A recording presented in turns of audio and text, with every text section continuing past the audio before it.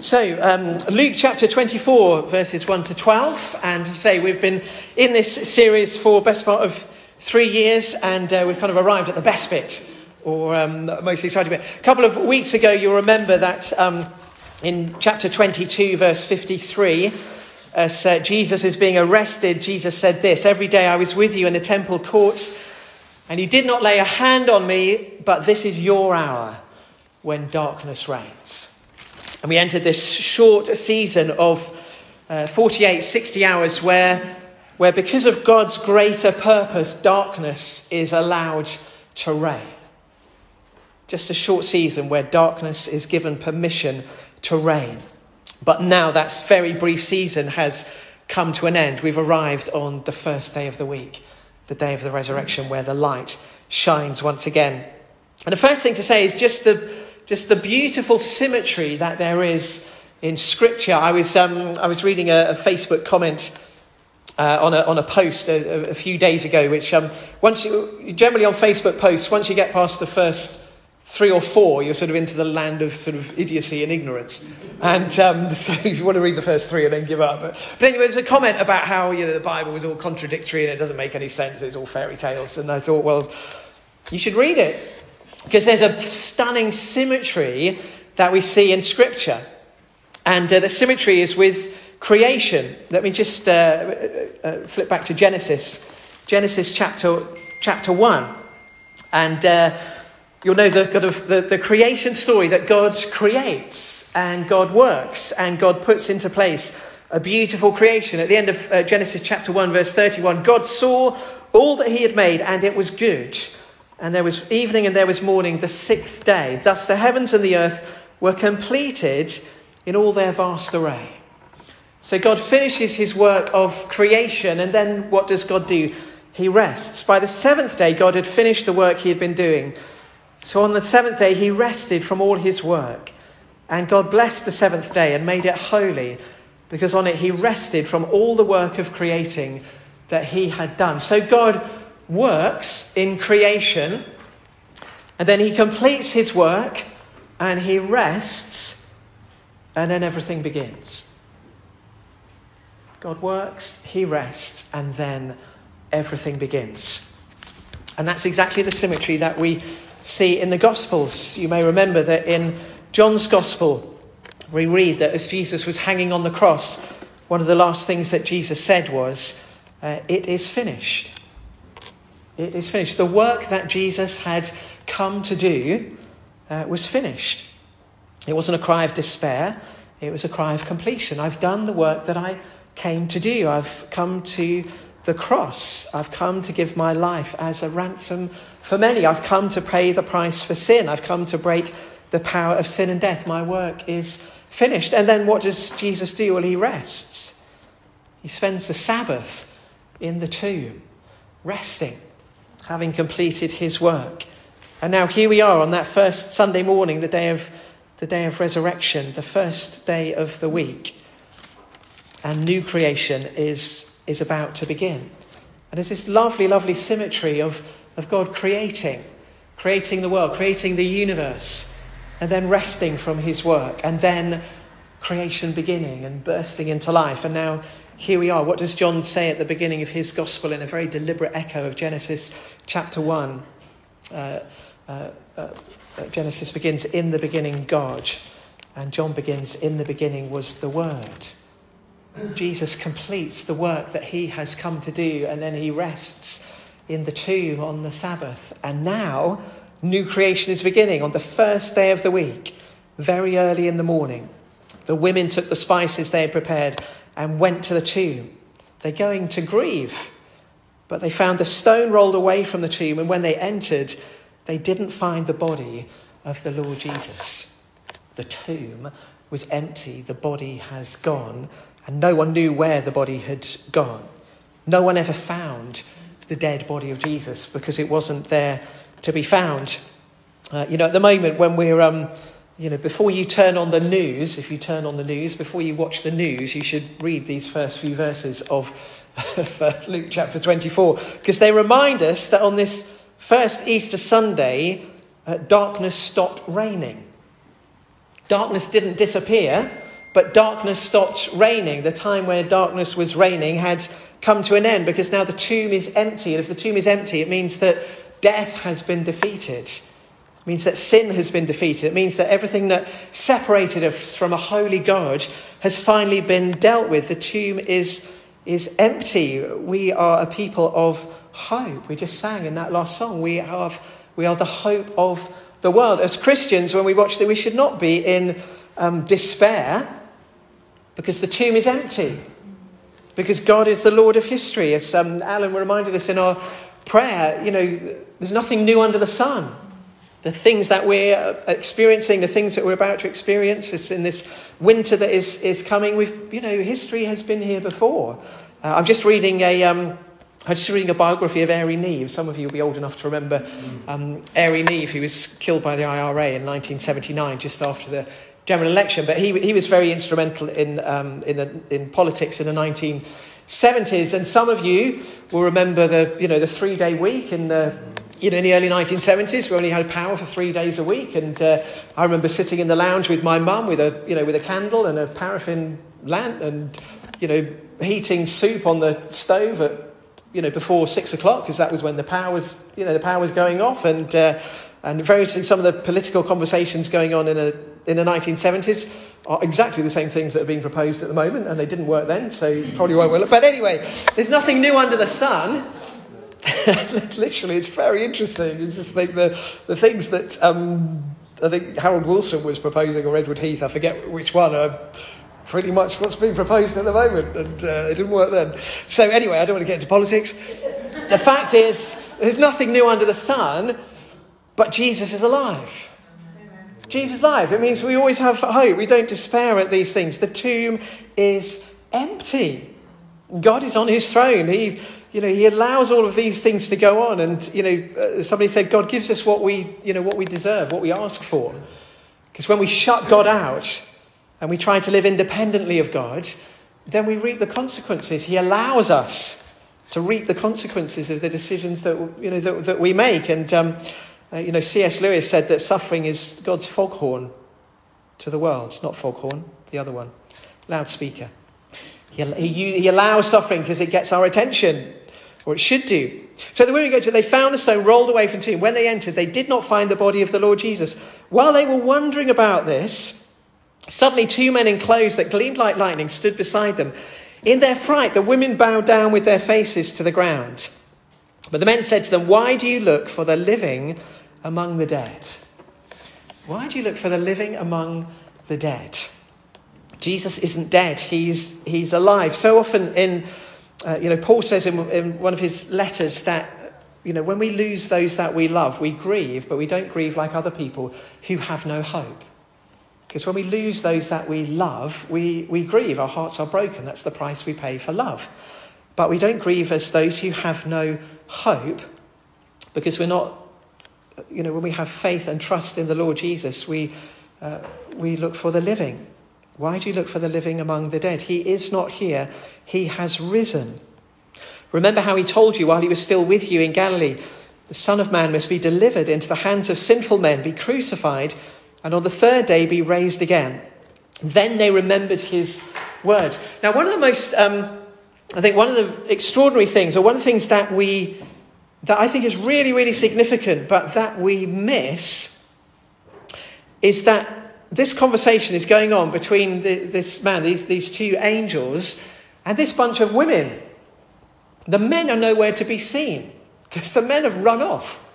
And it's the women who've gone to the tomb on that Easter Sunday morning. It's the women who are the first witnesses, and it's the women who were there, because the angels say to them, remember what he said while he was with you in Galilee. So the women were there with the apostles and with they were there listening to Jesus with the others. And they heard what Jesus said. And they heard that, the Son of Man must be delivered into the hands of sinful men, be crucified, and on the third day be raised again. Then the women, remembered his words. So I don't think there's any accident that it's women who are the first witnesses of the resurrection. And it's women who are the first evangelists. It's the women who are the first to take the good news to others. It's not men. When the women tell them, what do the men think? They think, well, you're talking nonsense, which is, it's familiar. Yes. So, ladies, you're very, very familiar with that. It's often, wives tell us something, and you're talking nonsense. Well, it has ever been so. But I think it's very instructive. So they come back from the tomb. They tell these things to, who was it? Mary Magdalene, Joanna. Do you remember Joanna? We mentioned her a couple of Sundays ago. Because Joanna is the wife of Chuza, who is the head of Herod's household. So right at the top of the kind of political class is this guy Chuza, who's the head of Herod's household, who you remember a couple of weeks ago, Herod was interested in Jesus and kind of asked him loads of questions and then got bored and had him flogged. The head of Herod's household, Chuza, his wife is one of Jesus' most devoted followers. So while Chuza has been running Herod's household, Joanna's been wandering around Galilee, following Jesus, listening to everything that he's said. It's just so lovely that right at the heart of the political class is someone with an ear to Jesus. So we need to pray for our government, that those at the top of our political class will have people with an ear to Jesus advising them. I said I wasn't going to talk about politics. That was just a little aside. You can just ignore that. But it's this bunch of women. And so they go to tell the apostles, but they did not believe the women because their words seemed to them like nonsense. I don't want to press this. I don't want to press this too hard, but I think there's something very significant about the fact that it's women who are the first evangelists. I think there's something very significant about a kind of almost a kind of a reset in the relationship between men and women that this speaks into. And I don't want to press that too hard because I know there are all sorts of opinions but for me there's something very significant about that. There's a reset, and how we work that out is we have to kind of think about and wrestle with. But for me, it's very significant. It's the women who are the first evangelists, and the men think it's nonsense. But here's the important thing. Peter, however, got up and ran to the tomb. Bending over, he saw the strips of linen lying by themselves, and he went away, wondering to himself what had happened. Now, the women, when they get there and find the tomb empty, they wonder. They're wondering about this. Who moved the stone? How did the stone get moved? Where is the body? Has the body been stolen? Who's taken the body? The thing they're not initially expecting is that Jesus has risen from the dead. They're thinking, well, where's the body gone? But they wonder about it. Peter, although it says all the men think the women are talking nonsense, Peter, he wants to check it out for himself. He saw the strips of linen. He went away wondering to himself what had happened. Why is the tomb empty? If the body's been stolen, then why isn't the body produced? If the Roman authorities had the body, well, why didn't they produce it and squash the rumours about this resurrection? If the Jewish authorities had the body, why didn't they produce the body and squash these rumours of the resurrection? If the disciples had stolen the body and knew that it was all a lie, why were they all martyred for a lie? Why did they give up their lives for a lie? It makes no sense that the body has been stolen. One of the things that Peter must be wondering about when he sees the strips of linen lying by themselves, these are the strips of linen that wrapped Jesus' body. So if the body's been stolen, he's wondering, well, why did the thieves hang around unwrapping this corpse from 75 pounds of sticky, gooey embalming ointment and layers of linen? Why did they go to the trouble of doing all of that and leaving the grave clothes behind and then just taking the body? It makes no sense. If you're going to steal something, you grab it and you run, and then you sort it out when you've got to a safe place. So Peter's thinking, well, why are the grave clothes here, but the body isn't? And as you know, I love to ask people and get people to wonder about these things, to wonder about the story. You'll know The Lion, the Witch and the Wardrobe, and book by C.S. Lewis. And there's a lovely little bit at the beginning of the book where the children are playing hide and seek in the big house, and they're sort of exploring the house, and they go up to this attic room, and they throw open the door of the attic room, and they look inside, and the only thing in the room is this huge oak wardrobe. And in the book, C.S. Lewis writes that Peter, the oldest of the siblings, he looks in the room, sees the wardrobe, and he says, "Oh, there's nothing here," and walks straight out. But Lucy, the youngest of the siblings, she looks in the room and she sees the oak wardrobe, and C.S. Lewis writes, she thought it might be worth trying the door of the wardrobe. She wondered. Peter looks at it, makes a decision, and walks out. And lots of people do that in our society. They're kind of confronted with the idea of God, and they just dismiss it. Well, it can't be true. It's irrelevant. We don't need God. It's a fairy tale. And they just simply walk away and say, like Peter in the book, say, "Oh, there's nothing there." But Lucy looks and she wonders. She wonders. And some people, well, they wonder. And Lucy wondered. She thought it might be worth trying the door of the wardrobe. If she hadn't, she'd never have found Narnia. She'd never have found this whole new world that she never knew existed. It's only because of her wondering and her curiosity that she went to open the door. And I love just to try and encourage people to do that, to wonder and, to open the door and to have a look inside. That's why we're kind of doing all these things. That's why we've got Greg coming for the weekend and why we're doing our little Alpha Express course. Because so often people just dismiss and they don't wonder.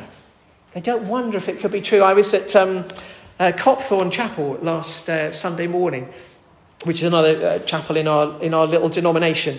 And at Copthorne Chapel, when it was kind of built in a place where people would notice it. But it's been there like 200 years and kind of everyone's moved. The chapel's still there. So it's not the easiest place on earth to find. It really isn't. It's down a little track and it's just this little chapel.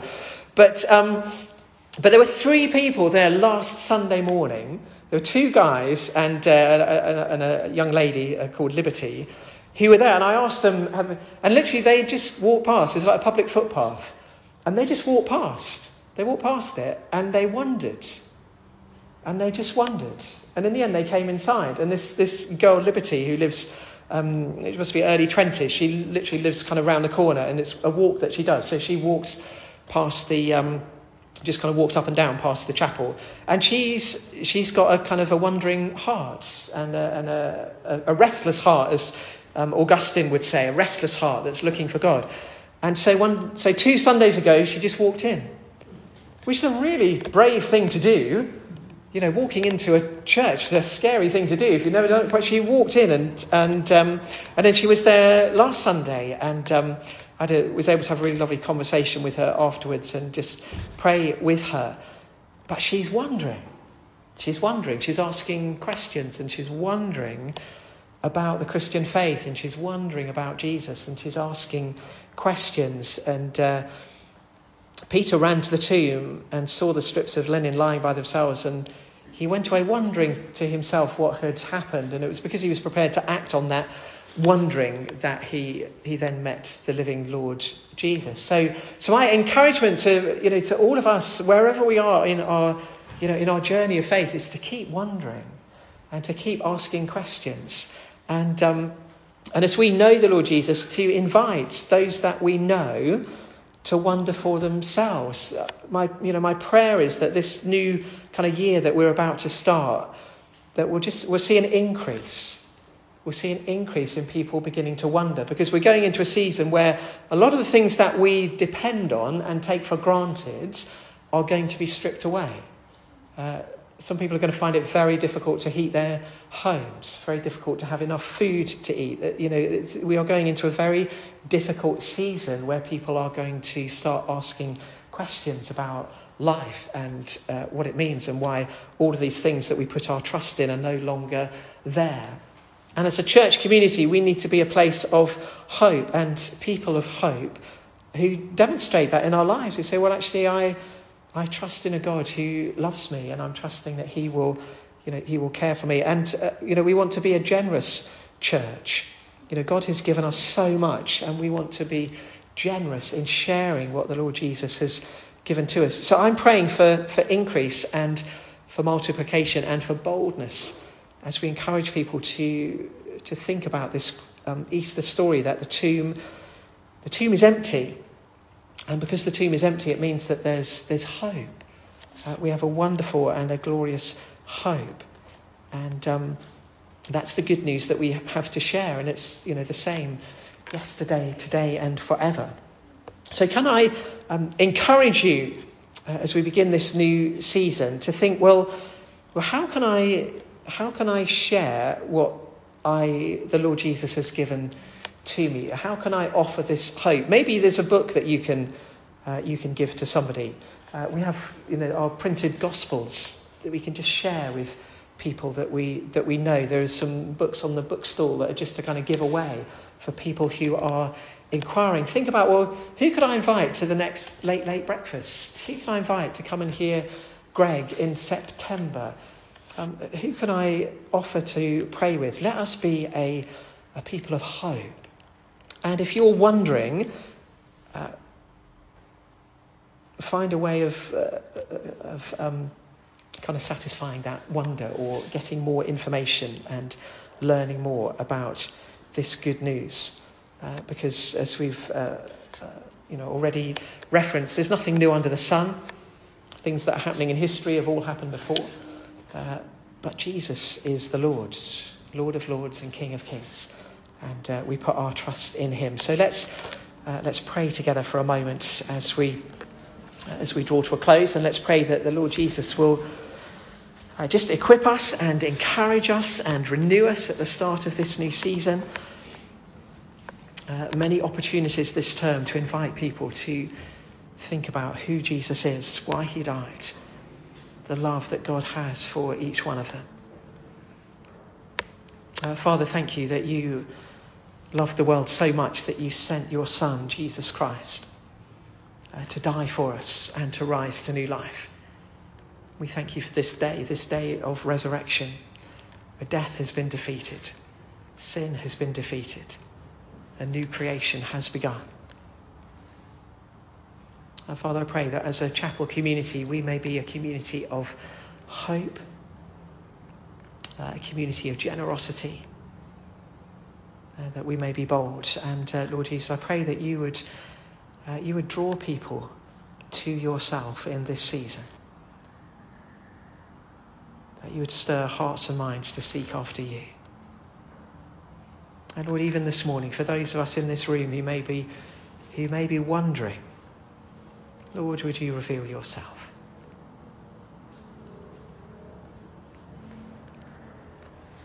We ask these things in Jesus' precious name. Amen.